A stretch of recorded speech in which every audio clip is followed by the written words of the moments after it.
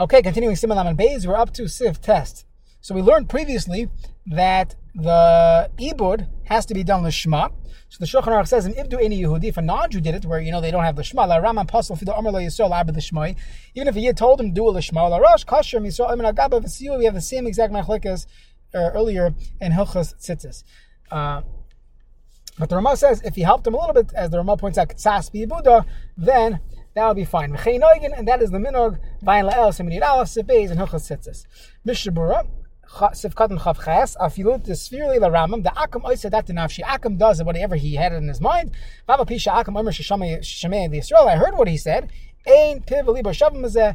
You don't know what he's had in mind, and therefore that's not called lishma.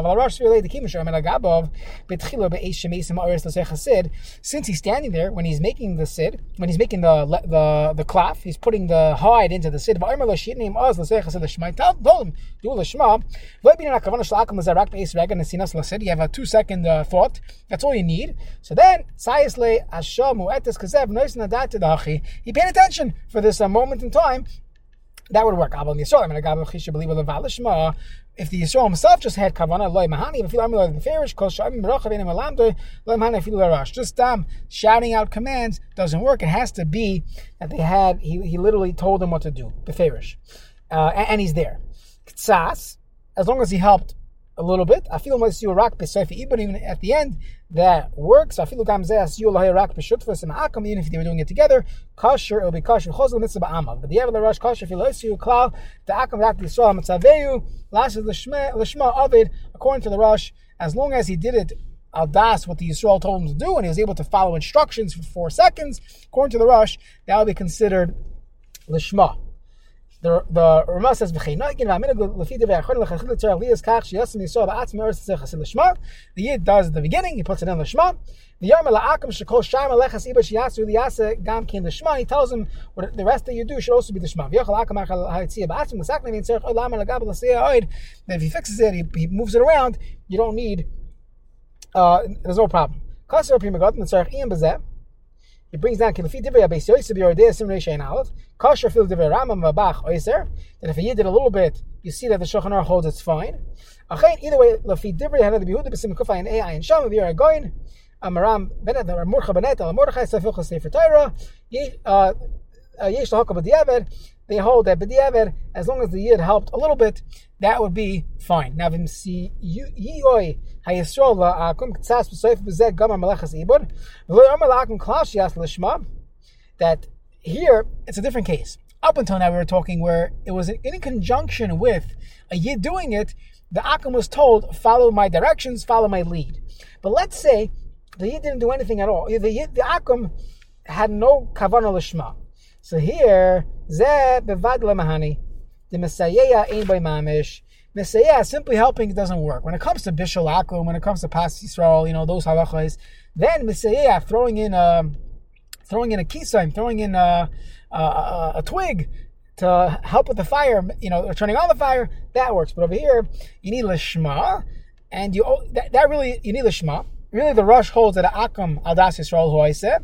If you have both adas Yisrael hu oiseh and ktsas that the Yisrael was Messiah, that's when many achronim hold it's fine, and if mastira, then what the Shulchan Aruch himself would hold. But if the Nachri had no kavanah legabe lishma, then zeh bevad lamani the Messiah ima mamash. Ani milish zeh gemar iblo yosef ba'atzim rak b'siyu amakom. Avon gemar Yisrael ba'atzim b'lo yisiyu akom. Koin shayt Yisrael eres menasid kodesh gemar yibudim chaz v'nichem b'seichas lishma. So what do you have another case? In the little in between. It wasn't that stam the Yid and the Nachri were doing it together, Messiah. What if you had a case where the Yid finished it off? So then ataz b'yodeh v'goyim aram hanal mekilim azeh. They are Mako. Others don't differentiate. They say, no, the Messiah doesn't help, and this is called Messiah. Others will say, no, that since the Yid did something on his own, we could be Mako. Now, it's a fascinating piece regarding what is called Messiah, and is that called Lishma, when 99% of the product was done Shaloi Lishma. Let's see the Shulchan Aruch Sif Yod. When they make holes, even though a non-Jew can forge it, in chayshin, meaning that's what a sofer would do as a siman. You don't have to be concerned. There's a concern that a Yehudi would recognize his own one, and he'll see that the Nachri added some more dots or did the wrong type of dots, and he'll call him out as being a fraud.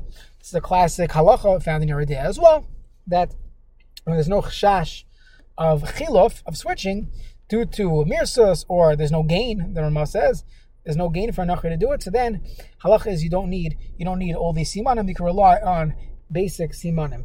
Let's see the Mishnah Berurah here, and then we'll finish Sif Yud Aleph and Yud Beis.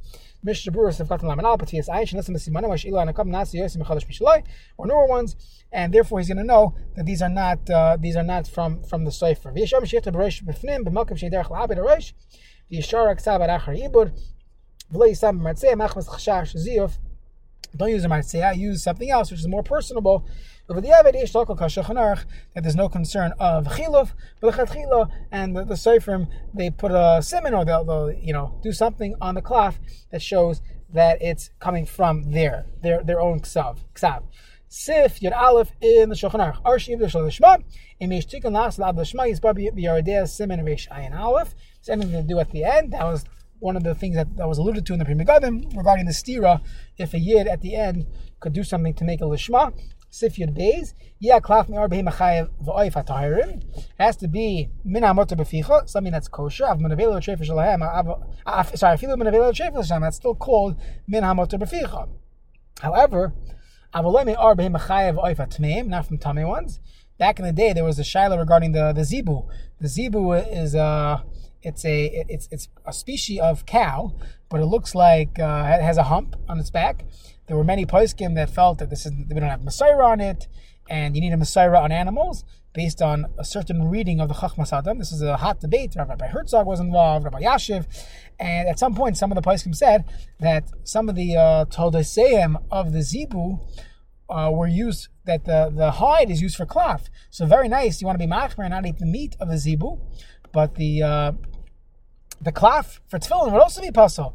So the legend has it that Rabbi Yashiv said, if we're going to pasul all the klaf, then I don't want to get myself involved in this machlekes.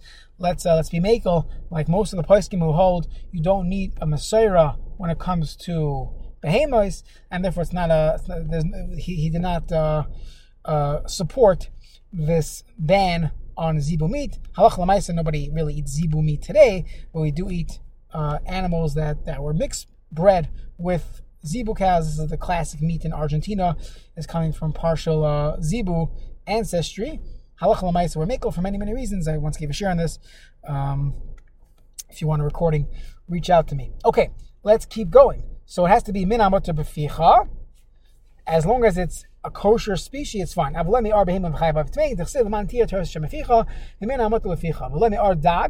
about a fish? Use the skin of a salmon. Don't do it, misham.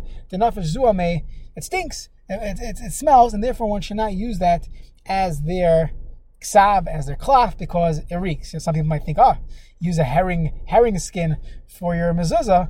You have a nice shtibel smell, shalashida smell, but that would not be a good idea as nafesh zuame, and therefore the minhag is not to use any R from dagim, and that's the psak.